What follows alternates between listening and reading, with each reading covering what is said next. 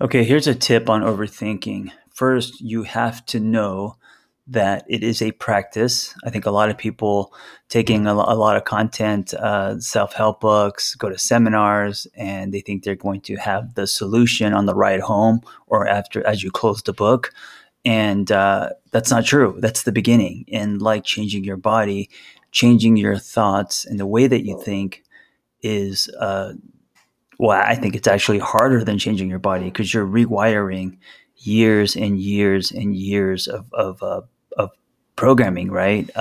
Changing your body to me is a lot easier than changing how you think. So, one, know that it's a practice, and two, um, see your thoughts as a uh, flow like water, like a river, and watch them come and watch them go as a practice.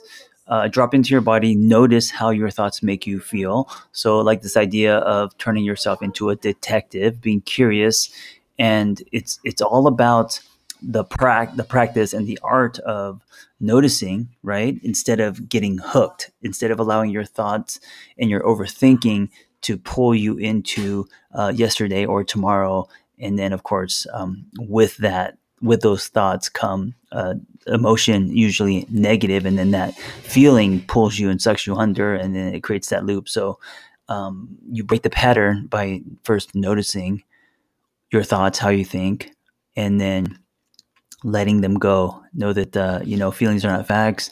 Every thought has a positive or a negative charge. So if it has a negative charge, be aware of that and refuse to let it hijack you. Replace them with other thoughts. And the more you do this, the more you're able to see your thoughts through a snow globe and create distance. The more you're able to uh, stay in the present, the more you're able to um, maneuver at a higher frequency, and the more you're able to not allow the past and future to hold on to you. And the more you do this, the less you will overthink.